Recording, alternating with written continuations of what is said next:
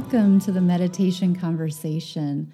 I'm your host, Kara Goodwin, and today I'm excited to have Mara Lindbergh joining us from Bainbridge, Washington.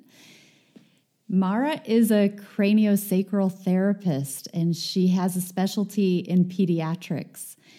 She does intuitive healing and energy balancing. And so I had the privilege of connecting with you. My goodness, it's been many months ago now, or a few months ago. And so we connected just so that I could get to know what it is that you're doing. And that felt so good to just be in your presence. So it's such an honor to have you here. Thank you for making time to talk to me today, to us. Yes, thank you for the invite. It's really a pleasure. Yeah.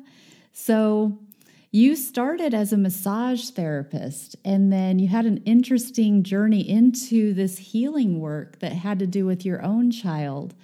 So would you like to start there and tell us a little bit about your journey to where you are now?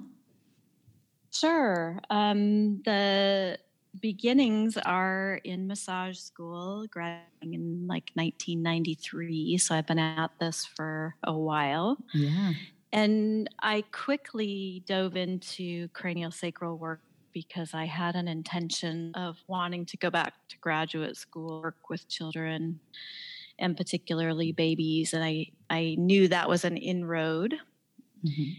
And forward a son was born after a very long 3-day labor, not particularly complicated, but just a very long labor. And I had him seeing a craniosacral therapist for a while, and he and a good friend of mine's daughter, who was a premature baby, were both seeing that therapist at the same time. And I just was so completely in awe and impressed with how much it helped both of them and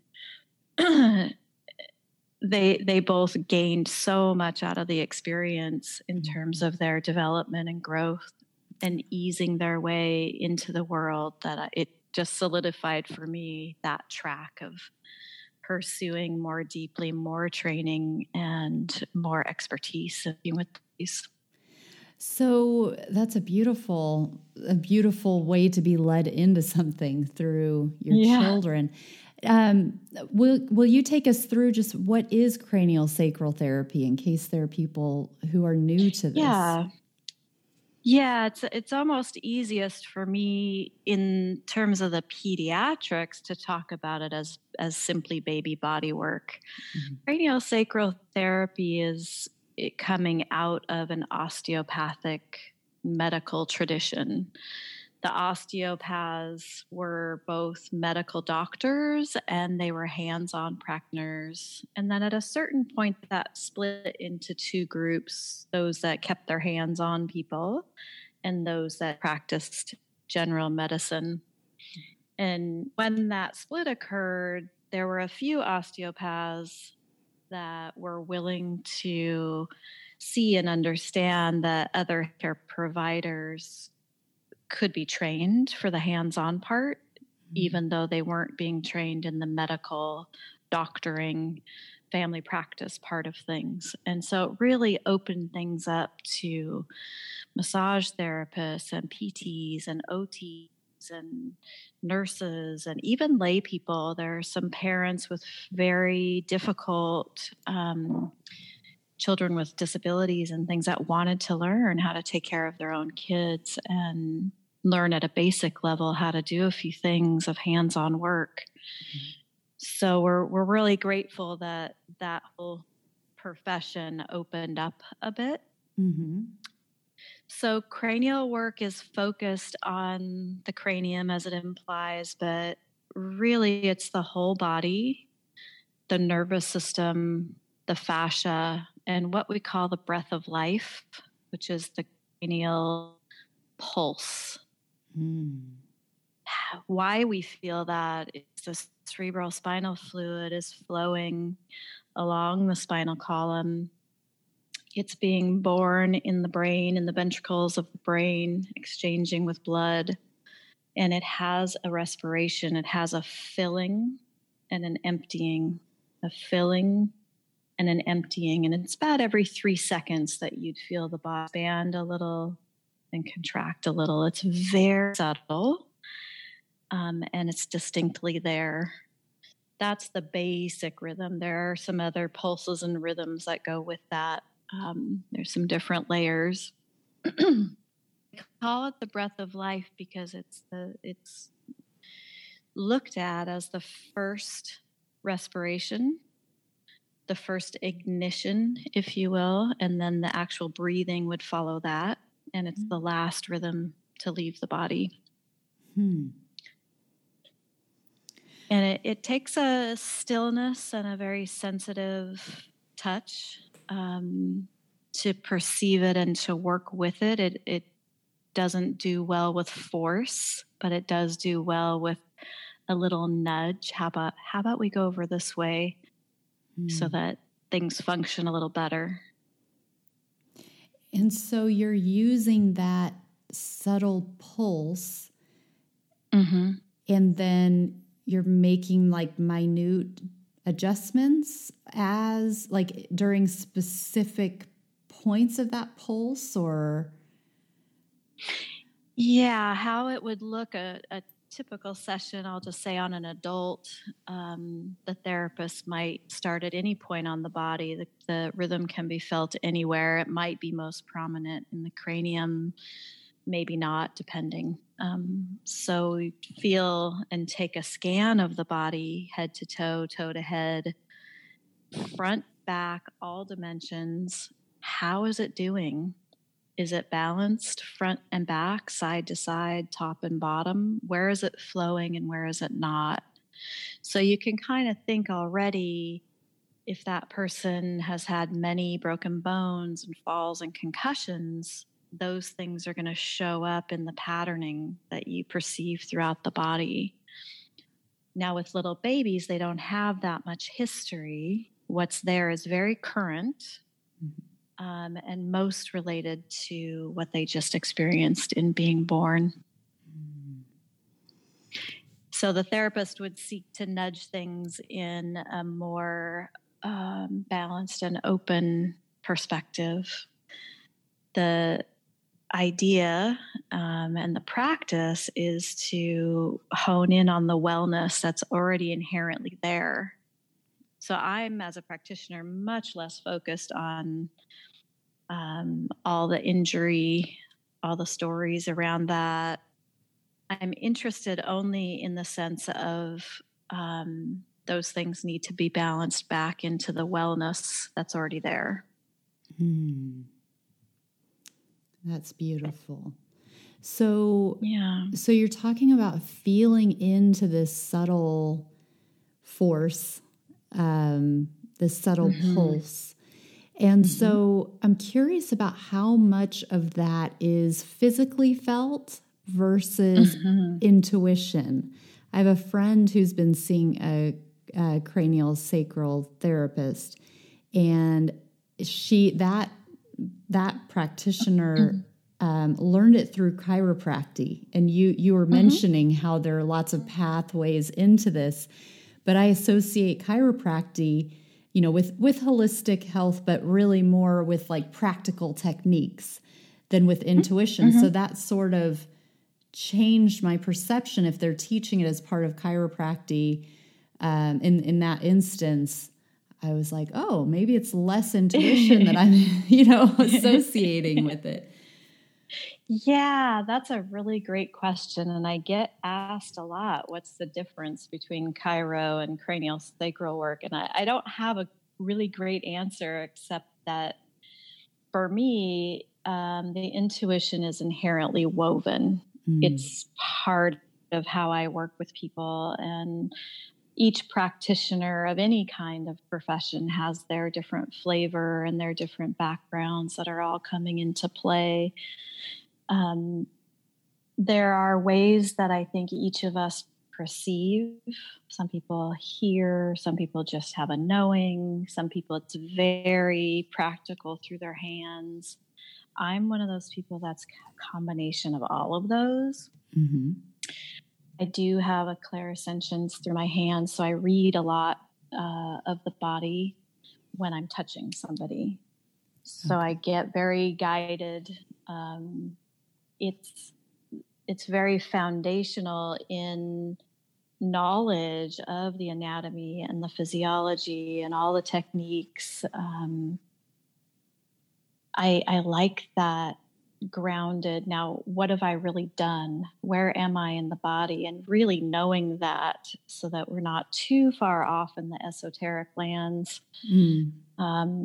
I think it's beautiful, and a lot of healing occurs there too. But for me, I love the fusion of matter and physicality. I'm inhabiting this body. Ultimately, wherever I go, out there, way out there, I'm still home here. So how is what I'm doing affecting the functionality of this physical body, the biology, the cells, the respiration, the cranial system? And so when you're saying that, are you talking about like you are kind of putting yourself in the client's body, like kind of feeling how they feel? Is that what you mean? Or you're just meaning in your own body, how you're sensing? In my own body, how I'm sensing. Mm-hmm. Yeah, I feel a lot of the person, but not in that way of going all the way into them to feel what they're feeling. That would be a big recipe for burnout. Oh, yeah. Right. Yeah. I mean, and some trial and error over the years. Any empath will tell you, that's a learning curve that you're on constantly. Yeah. Right. So no, please go ahead. Yeah. Oh, I was just gonna say, I come back again and again to that primary respiration, the cranial tides. And in treating adults, that can go many, many different places. With babies, it's almost always, like I said, very, very current, very present to what they might have just experienced. How was their journey getting here? How was that labor and delivery? Sometimes we're looking at a little bit of gestation stuff, embryological effect. But mostly it's, I've come through the birth canal, or I've had a cesarean, or I've been induced. Every story is a little bit different and unique. And how is that baby adjusting to that? How are they doing? Yeah, you shared with me a video of this work that was a French video, which first of all, I found that interesting because I have a very close friend who is Parisian, and she was the first one to really tell me about osteopathy because it's just such a thing there. And and I was like, this sounds exactly like something I would be interested in. Why don't I know what this is? So, and she's told me all different kinds of healing modalities that are more, I would say, more mainstream or more just common knowledge there that I didn't have exposure to coming from, my background. But anyway, this video that you showed, the doctor, he was working with newborns and, or the practitioner. I think he was a doctor, wasn't he? A medical doctor? I'm trying to remember now his background. I think he's a DO, but okay. Yeah, I'm pretty sure. But it was fascinating because this baby was really upset. And so he put it so that it was head down. So it was kind of like its head. He was holding the baby with the head down on the bed and turning it so that it was the motion that would have happened as the baby was being birthed, Yes. if it had been birthed in the birth canal, I think it was a cesarean. So if I'm remembering correctly, but that having a little bit of pressure on the crown, and then just making those little slow but deliberate turns, and that baby just calmed right down. It was like magic. It was incredible. Yes.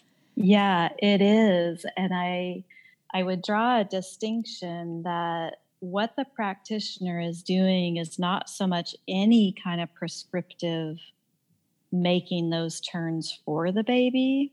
What we're doing as a practitioner is actually listening so deeply to what innately wants to move, and then just following, giving them the room to do that. So we do have babies that they'll just spontaneously start to move and unwind. Again, they're very uncensored, right? They don't have any defenses around anything. They're so open. So if they perceive with the practitioner that they're safe and in good hands, they innately will start to move towards, how do I get myself into a better state? Oh, that's fascinating. So they will start to make movements themselves, and then you just start to follow what they're already trying to show you. Oh, that's beautiful. Yeah, there can be almost no agenda. Agenda and cranial work doesn't work well together. I mean, if there's any agenda, it's I'm present and I'm listening. Yeah. But if you come in with a particular overlay or program or think what's needed, it doesn't go as well. Yeah. Yeah. Such is life, right? Yeah. Yeah. And that I love that video too, because they're very close to the mother. Often we treat in the mother's arms or lap, close, very close. They are a unit together. There's no need to take them off somewhere else and treat them and bring them back. It's part of that beautiful envelope that they feel safest in as well. Oh, that's I love that. Now, talk about what type of issues might a baby. What type of issues are you dealing with the babies that you're working with? Yeah, I get referred from many directions, midwives, other OTs, other chiropractors, mom to mom, dentists. And the reason that dentists are on the list is they're the ones that are addressing when a baby has a tongue tie or is thought to maybe have a tongue tie and need a revision within their mouth. So lactation consultants, big referrals from lactation consultants, because the babies that I see are typically having a bit of trouble feeding is the first thing, but they might also just be super fussy, unable to settle. There might be issues with their colicky or digestion, throwing up, not pooping. Parents can just feel that, whoa, they won't turn their head one way or the other. They're stuck. Okay. Or they feel really, really stiff, and they just don't seem to be able to be comfortable. The mom can feel it. The mom is like, I don't know what it is, but nothing's showing up at the pediatrician, but I know my baby's not happy. My baby's not able to calm.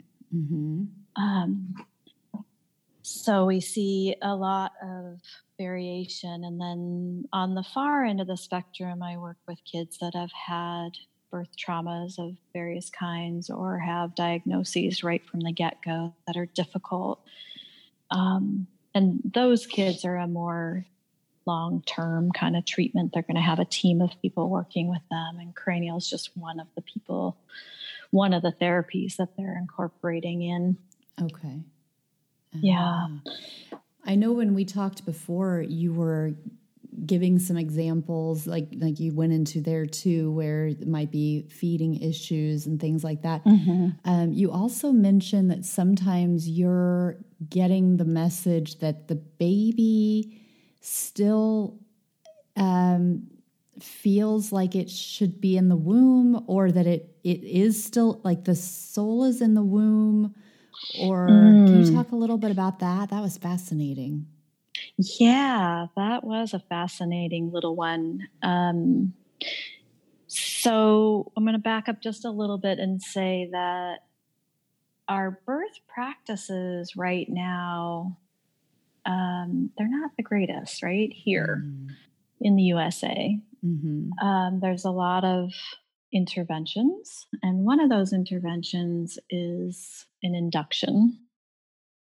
And there's all kinds of reasons, half of which I think are more than half of which I think are not really even valid. And when you think about it, what is getting interrupted when that particular baby, that particular soul isn't able to initiate their labor, their delivery on their timing? There of course are some good reasons why any kind of intervention is necessary, and I'm not discounting that. But so this little baby that I treated was an induction. I don't believe it was a valid reason. It was just convenience. And the parents really didn't want the induction. And that particular little one was a failure to thrive baby. So how would I describe meeting that little one? He's there, but he's not really here. Not interested, kind of floating. I didn't feel like his life force was engaged.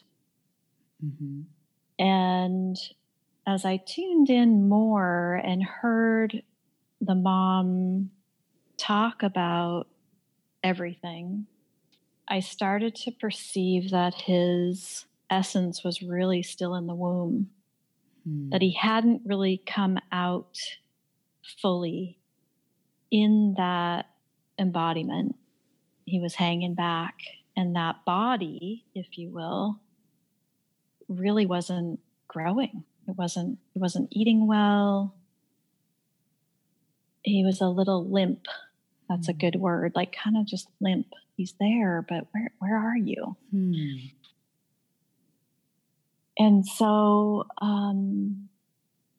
finding a way to talk about that with a mom that I've never met, have no idea what her philosophies are or anything is tricky. But she was open to me doing a little work with both of them. And so with both of their permission, and there's, unconsciously, consciously, I can connect with the baby and get that kind of permission on a nonverbal level. We worked in that session to bring the baby all the way out of the womb and to really connect with its physical being. And it really, that session, I think we had 2 more after that, but when I felt him the next time, he was completely on board again. Oh, wow. He was occupying himself in the outer world. I'd never felt anything like it either. It really taught me a lot. That's fascinating. So was that a combination then in that instance of motion, like we were talking about before, as well as the energetics, or was that completely an energetic? That was almost entirely an energy session. I mean, again, there's the palpable feeling of how is this for the baby? What's happening in the physicality? But until we got that baby soul energy really bonded with that physical body, anything I did wasn't really going to go anywhere. If that makes sense. It does. It does. That's incredible. Do you have advice for parents of new babies for helping the souls adjust to the new body and the new environment? Yeah, that's a good question. I think parents naturally do so much, just loving them up and talking with them and holding them close and welcoming them. I love the tradition of not going out of the house a whole lot in that first month and really anchoring in that bonding time, body to body, in the family that they've arrived in. So minimizing a lot of extra noise, if you will, and letting them arrive. Yeah. Yeah, that's beautiful. Thank you, COVID, right? Yeah. It's like you don't have a choice. Yeah, you don't have a choice in 2020, but yeah. They're so completely wide open, and I'm not saying that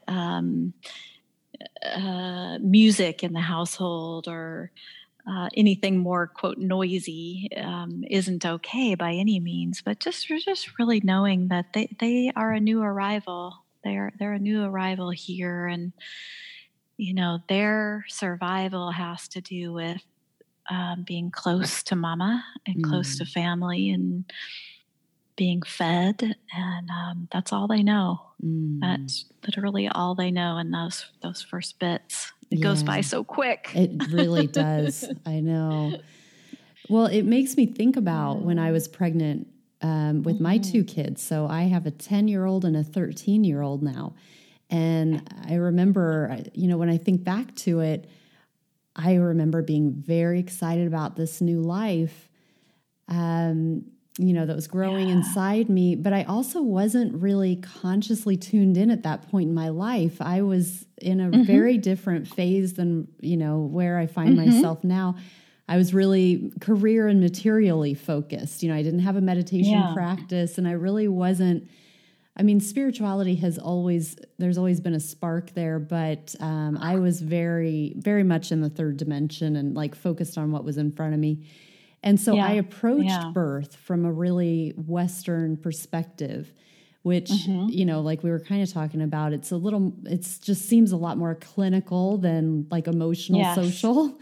And I know when we talked before, you were talking about where you live, you are around a lot of people who share your worldview. So I'm just kind of painting this picture of me in like a mainstream pregnancy in America, in the Midwest, and what that might be like, different from where, things that you might come across with your clients. But so if you are kind of like that and you're not really nurturing the spiritual side, probably you're not listening to this podcast, but let's just say for the sake of argument that somebody passed it along to you and you're like, oh, what are they talking about? Do you have advice for pregnant women on how to begin working with the baby energetically before birth and, kind of deepening that connection? Yeah. I treat parents across a huge spectrum. In my own like parenting circle, there was a lot of like-minded people, but in my treatment practice, it's all over the map, which is beautiful, because the babies don't have any big formulation about their worldview yet. They just are who they are, and helping them is real easy that way. Advice for parents around the energetic,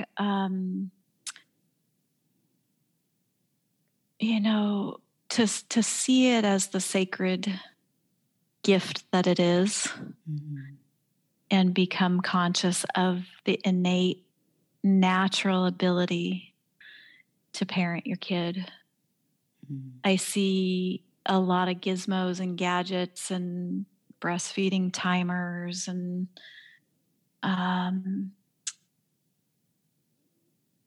it's there is so much marketing to parents. Yeah. It's off the charts these days, right? Yeah. But inherently, this has been done, and the only way it's been done for thousands of years. It's all in there in the genetics. You know what to do, and it's about turning on that innate wisdom to do it simply and naturally. Some parents get really pulled into the weights and the measures and the timings and the rights and the wrongs. And, my advice would be to tune that out a lot and really be present with who are you holding?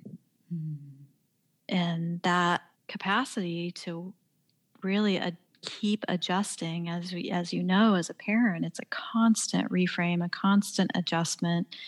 We're growing with them. They're teaching us who they are and what they need. Absolutely. Constantly. And they're probably going to blow right through what we think it's going to be like. Yeah. Even as a baby. So, some of my work in terms of talking with parents is just reassurance. Yes, you know this person better than anybody. Yeah. You know what to do. And sometimes it's the dad. Oh, it's so beautiful. Sometimes it's the dad that's like, I figured it out. I know the best way to hold them and soothe them. And they're just, it's just magnificent, and maybe mom's been full in her head with how her sister thinks it needs to be and how her neighbor says it's supposed to go. And she's a little bit of a mess, just trying to sort out how to feed and be present and take care of herself a little bit. It's overwhelming. So that sense of just finding a way to trust yourself, you get the honor of being this person's parent. And I believe they picked you because you're the perfect person. Right. And they for you also. Yeah. That little teacher that we have. And you're so right. Yeah. It's how we grow along with them. And it's ever new as well, because, I can't remember how old your son is. He is 20 going on 21. Okay. So Yikes. Yeah. And exactly, and I mentioned the ages of my children. So for you and I, we're not new parents. And yet, suddenly I have a teenager. Suddenly you have an adult son. Yeah. Well, we haven't done that before in this life, so it's never. Like, well, I'm new. I'm new here. What's it like to have a teenage son? Well, I'm figuring that out, Yeah. So it's like that grace throughout the pregnancy, throughout being a parent, where it's like, it is just like we just continue to figure it out and to feel into how to help the thriving, as best we can, or the support for whatever is needed, just continuing to let it be new. And I've become super fascinated by this place of origin. This really sort of fine and it's just such a potent moment coming into being here, planet Earth, at this time and whatever place, and what those attachments do for the rest of your life, how those beginning pieces impact. And we're robust. We can adapt. My gosh, we adapt to so much. So I'm not saying it's like a delicate flower that's, crushingly unable to adapt to circumstance by any means, but what happens if we bring back a really sacred way of holding that and a much more natural, less medicated approach? I really think we're downstream of a very violent birth culture where we've been disrupting how that goes naturally. And it's a real disservice to parents, particularly women's trust in themselves, that they've got this. They're built for it. They'll know. Not through a book, not through advice from the neighbor. They'll just know. So I've really been fascinated by that personally and professionally. Grateful that midwives are still out there and that hospitals are trying to be better. They're trying to be more baby friendly. I think we still have a little ways to go. And baby body work can help in that bridging and that bonding, and certainly help them if they've had a rough start, if there's been a lot of intervention and they're stuck in a really stressed state. It can help them come back into their natural open heart. Because maybe it was really loud, maybe it was painful, maybe it was many things. And so they're in a state of shock, really. Yeah. And that can take a while without a little bit of help. And again, we're highly adaptable. We thrive in the most excruciating circumstances. Yeah. But what would it be like if that was all a little more natural, more gentle, more sacred? If I had my magic wand, I would remind women that this is an ecstatic experience and your body's built for it. And it's a rite of passage like no other that you get to do as a woman in a female body, this go around. And boy, take advantage of that. It's so awesome. Yeah, that's beautiful. What thoughts come to mind when you think about our culture with regards to pain? So, childbirth, I think probably one of the first things that at least Western women, I imagine women everywhere, it's no secret that it is painful. And so particularly in America, before I had kids, I was living in England, and a lot of the culture there, it was natural. People wanted to have natural births. They wanted. There was a lot of pride around, like, oh, I didn't have anesthesia, and then they do gas and air as a pain management, where you just inhale like they just call it gas and air. I don't know exactly if it's just more oxygen or what, but it's like, oh, I only needed gas and air, and there's this like, it's like these badges that, that women are like, oh, I was completely natural, or I only needed gas and air. So that was kind of right before I had kids. Then we moved back to America, and gas and air was not a thing. And there was really, at least in my circle, in my exposure with the people who I was, connected with, there really wasn't any emphasis on not having anesthesia. So I didn't really place a lot of value on that. And I remember with my second pregnancy, I had to have a C-section with my first because he was breech.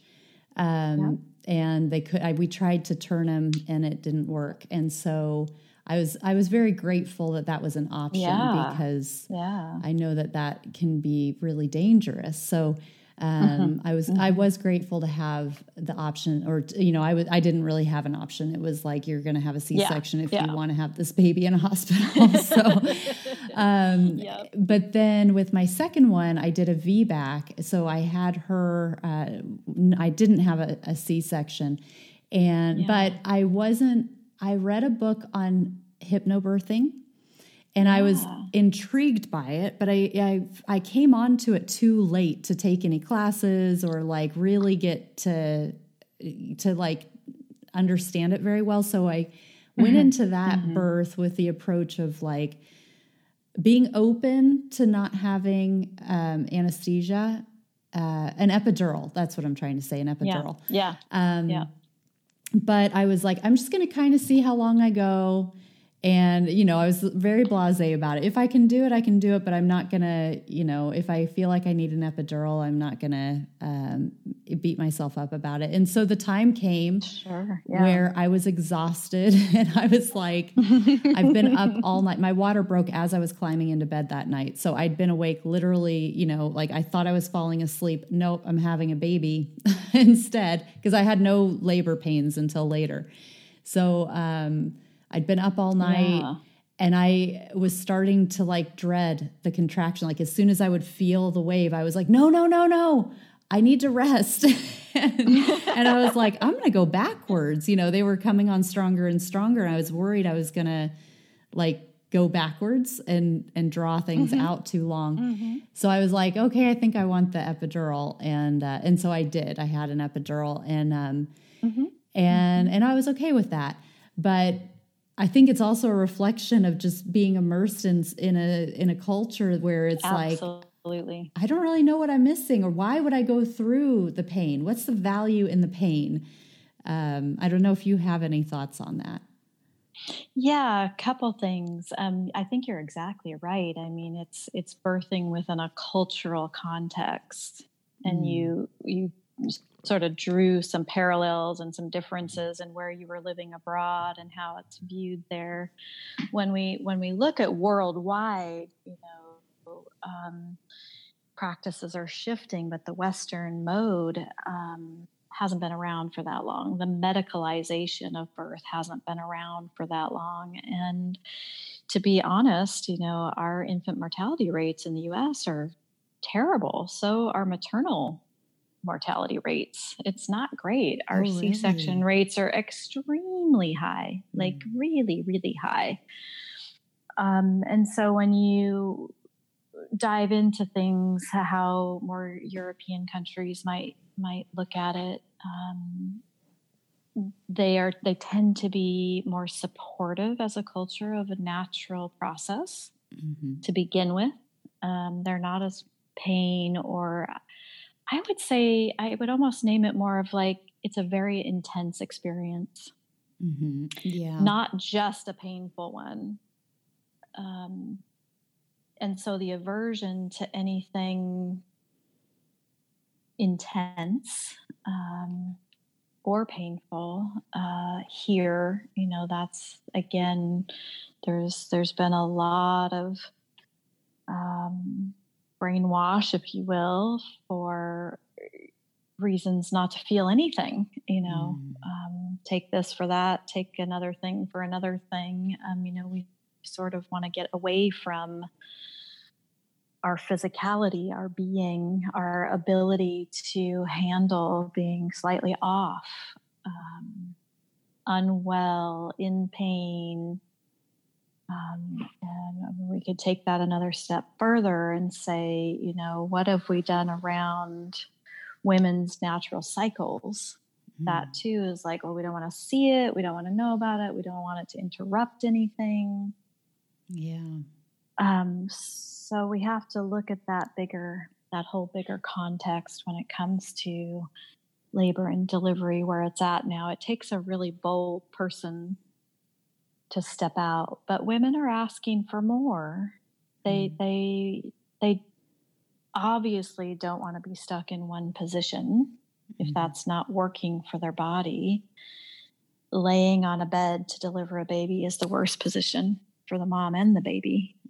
So as hospitals have had to adapt and recognize that's not great, that's actually can be harmful. So they've had to make some adjustments. It can't just be what's easy for the obstetrician to deliver.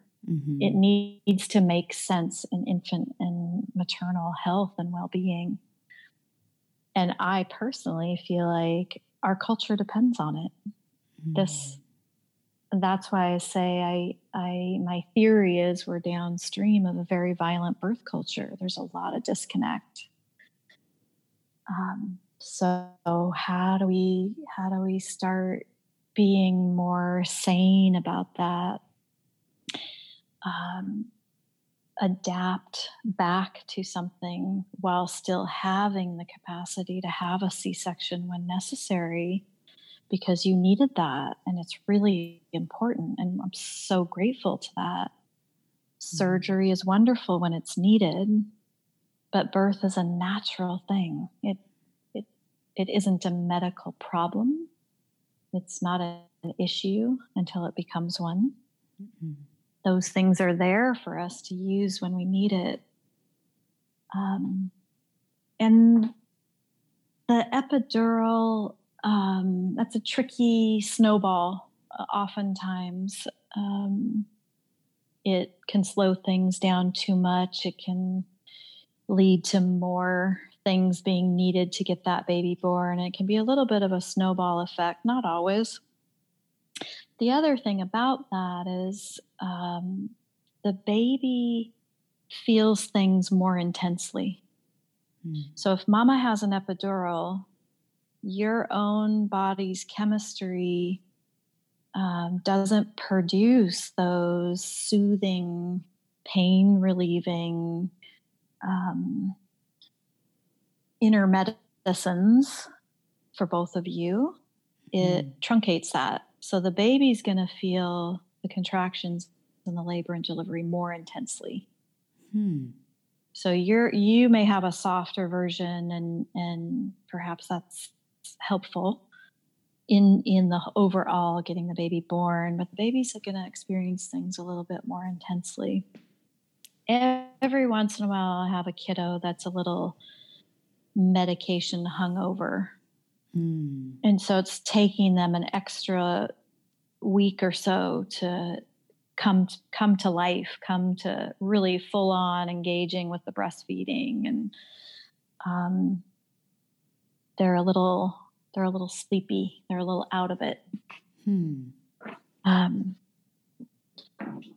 So there's some really good benefits to learning some ways to ride it out, as long as possible, but or just go in with the knowing that you got this and you can do it. It's a shamanic journey. You're never going to be the same again. Yeah. And why not be fully present to that? I love that. And one of the things that I think anybody, whether they are going to have a baby or not, when it comes to pain, one of the things that's becoming more apparent to me is that it's kind of like we're worried about what the pain's going to become more than the actual pain itself. So I was noticing, I was actually listening to a webinar by a shaman in South Africa, John Lockley, who has been on the podcast a couple of times. So if anybody is interested in listening to him, he's fascinating, but he does monthly webinars. And he started talking about pain. And it just made me, I noticed when he said something, and it was not even on topic, it was just a random thing that he said. But when he said it, I noticed that I had pain in my stomach. And when he said it, I was like, oh, my stomach hurts. And then I realized that it had been hurting, and I'd been not paying attention to it because I didn't want to see it. And so it was really an interesting exercise where I was like, oh, now that I notice it, I can remember that I've been trying to block it out. And so then I was like, I'm going to look at it. I'm going to go right into it and look at it instead of like not looking at it because I don't want to see it, or that I'm worried it's going to get worse, and so I went right into the center. Like, it just brought my consciousness right into the center of where it hurt. And by looking at it fully, it dissolved right then. It was like shining a light on it. And then this shadow just dissipated. It just chased it away. And so then I continued watching the webinar, and then I noticed it again, but it was in a slightly different place and it was not as strong. And I was like, oh, here it is again. So I'm going to go down, and although slightly changed, so something a little bit different. But I went right down into it. I looked, it was like I was in the center of it. I looked at it and it just went away again. And this happened another time. Same thing. It was like a lesser degree and of discomfort, and it was in a slightly different place. And by looking at it and acknowledging it, it was like I brought something to it that like completed something for it to say like, okay, I see you, there you are. And then it just allowed it to release. And so I would just encourage people to be curious about their pain rather than, you know, immediately either doing what I did and not even acknowledging it, or, you know, hoping that by not paying attention to it, it would go away. Which, you know, maybe it is. If you're sometimes we can be too obsessed with our pain, right? Where it's like, oh, there it is again, you know, but if we notice that we're trying to deny it and it wants to be seen, you know, being curious about it and exploring, like, rather than going straight for the pain reliever, you know, medicine, just exploring and like, is there something that I can do with my own consciousness that's going to address this? And I had a similar thing happening. I was, I think, journaling about that experience and noticed a pain in my head. I had a little headache. And I was like, oh my gosh, I'm writing about this. And I noticed that I have this pain in my head. So I stopped and I did it again, and it kept working. So we are remarkable beings as far as our capabilities. And when we bring consciousness into what we're doing, we kind of just blow these doors wide open on what we think our limits are, you know? And so birth, you know, can be an exploration in that too, where with an epidural, you know, and again, you know, I had an epidural, so I'm not throwing stones here, but another way to think about it is like, I know when I chose it, I was worried about how intense it was going to get. So it wasn't even necessarily based on the pain that I was feeling in the moment. I could feel the pain that I felt in the moment, but I was worried that it was going to get to a point that I was going to regret that I didn't have the epidural already. And so that kind of goes into that, you know, that trust issue that you're talking about, where it's like, I just, you know, really felt like I wasn't going to be able to handle it. And it's like this, okay, actually bring into your consciousness that you are capable of this. This is a gift that you've been given as a woman. And you're, you know, that's in your power. Like, be in that power that you have, to do this. You've got this, you know, like you say. Yeah. That's a really beautiful way to describe really what this work is, which is a deep listening. It could be pain. It could be any kind of discomfort, but that when the baby gets listened to by my hands or my touch being in the right spot, everything just unfolds and flowers. Same with an adult, same within yourself. Oh, it just needed me to pay a little attention to it. And look what happened. Yeah. There's an empowerment piece of, even with an epidural, you made a choice, and there's an empowerment for you as a mother. You went through that VBAC. It might have been a little less so with the C-section. I don't know, but you made some choices and you had some options, and you came out of it feeling good about how it all went. There, you know, can be some reflection about, oh, I was anticipating something that wasn't quite there yet. But it's really beautiful to come through whatever the scenario is empowered. And I do find that there's a number of women that gets interrupted, disrupted. It's not intact. after their labor and delivery experience. And I find that really sad that they feel they don't have this. Something went wrong for them. So it might be every once in a while I'll give a little piece of homework up to a mom of just please go journal all of this out.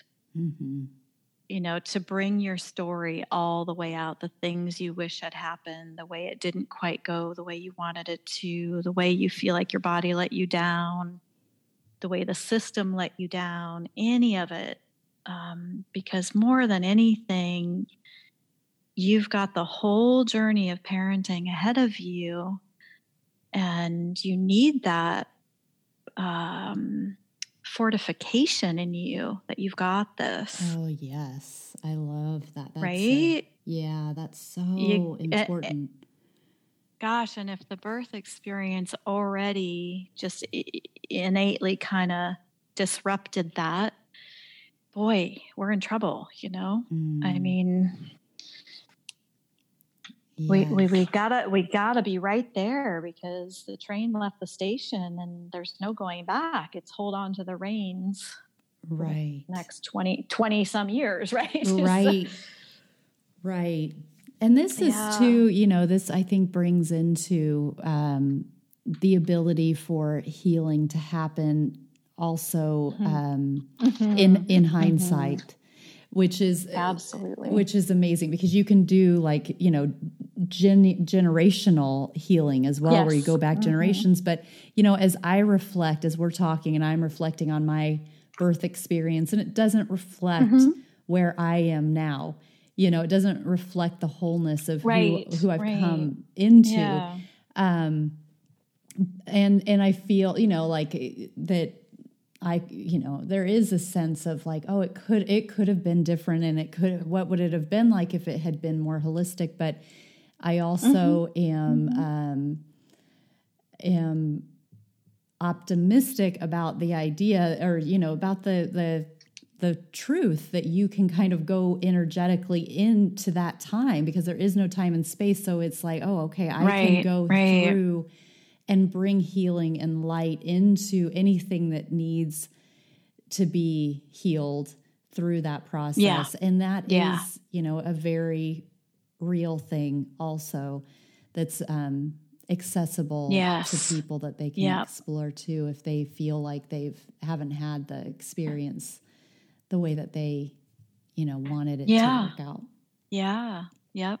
And there's such a resiliency built in there for parents and children that way. Yeah. It's never too late, and we are highly, highly adaptable. Yeah. And going back, sometimes it is a very quantum kind of healing, where just getting your kiddo worked on, your baby, or even, older, is a healing for the parents. Yeah. It helps them go back and do some mending. I have a lot of a lot of times moms are in tears just at I'm so glad, somebody's really tenderly and compassionately holding my baby right now, and helping them. Right. So we might be very wordless about what that all is, but it helps everybody come into the present moment, because babies don't hold on to that stuff. Once they let something go, they're moving forward. It's us, as we get older, we begin to hold on to things and process things, and do the work of clearing things throughout our life. Yeah. I really believe that we're here to fully embody. And so kind of back to that birth process, and recognizing pain in your body. And we're here to get all the way down in here and be enlightened and be high vibrational. But we're always in this body while we're here. Yeah. So be here. Be here. How do we get all the way here? Yes. And something happens, it's almost like an inverted way to reach a very enlightened place, is to be ultimately very in the body and very accepting of all of its functions and dysfunctions and pains and pleasures and all of it. It's ironic beautiful that people go off on, ayahuasca journeys to try to I know. Do these really intense things. I'm like, Well, I know. Why do we need that? Right. I know, because as you're saying this, I'm thinking, because a lot of spiritual practice, I think a lot of people, and I was like this for a long time too, where it's like, I have to go seek it where it is. I have to get out of this body vehicle so that I can experience divinity. But I have come to understand things to be more true the way that you're talking about it, that it's like, actually it's opening it up within you. It already exists within you. And so it's like using this body vehicle to express and to feel it and to be it, rather than like going to the external, even if that's etheric or astral or, whatever.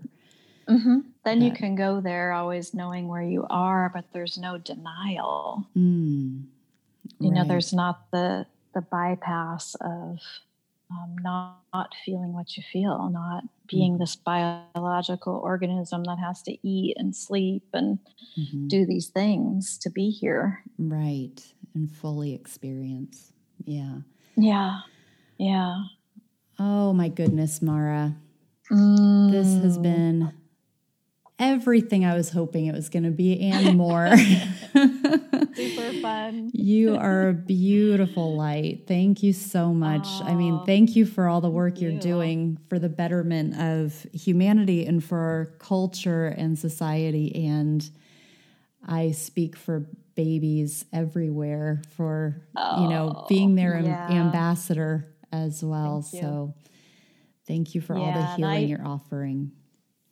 It really is such a tremendous honor to be of service in this way, to be allowed to be with the babies and the little ones. And it's, I treasure it so much. And it's a wonderful thing to do for your kids, even if they had the most perfect and lovely labor and delivery, to give them a little tune-up and a little check-in. And I'll help get some resources your way. So if parents are looking for that kind of thing, they can connect with me, or there's ways to find practitioners out there. Oh, that's wonderful. Yeah, I was going to say, I know we'll put some things in the show notes that will be some resources. So that's beautiful. Thank you. Thank you so much.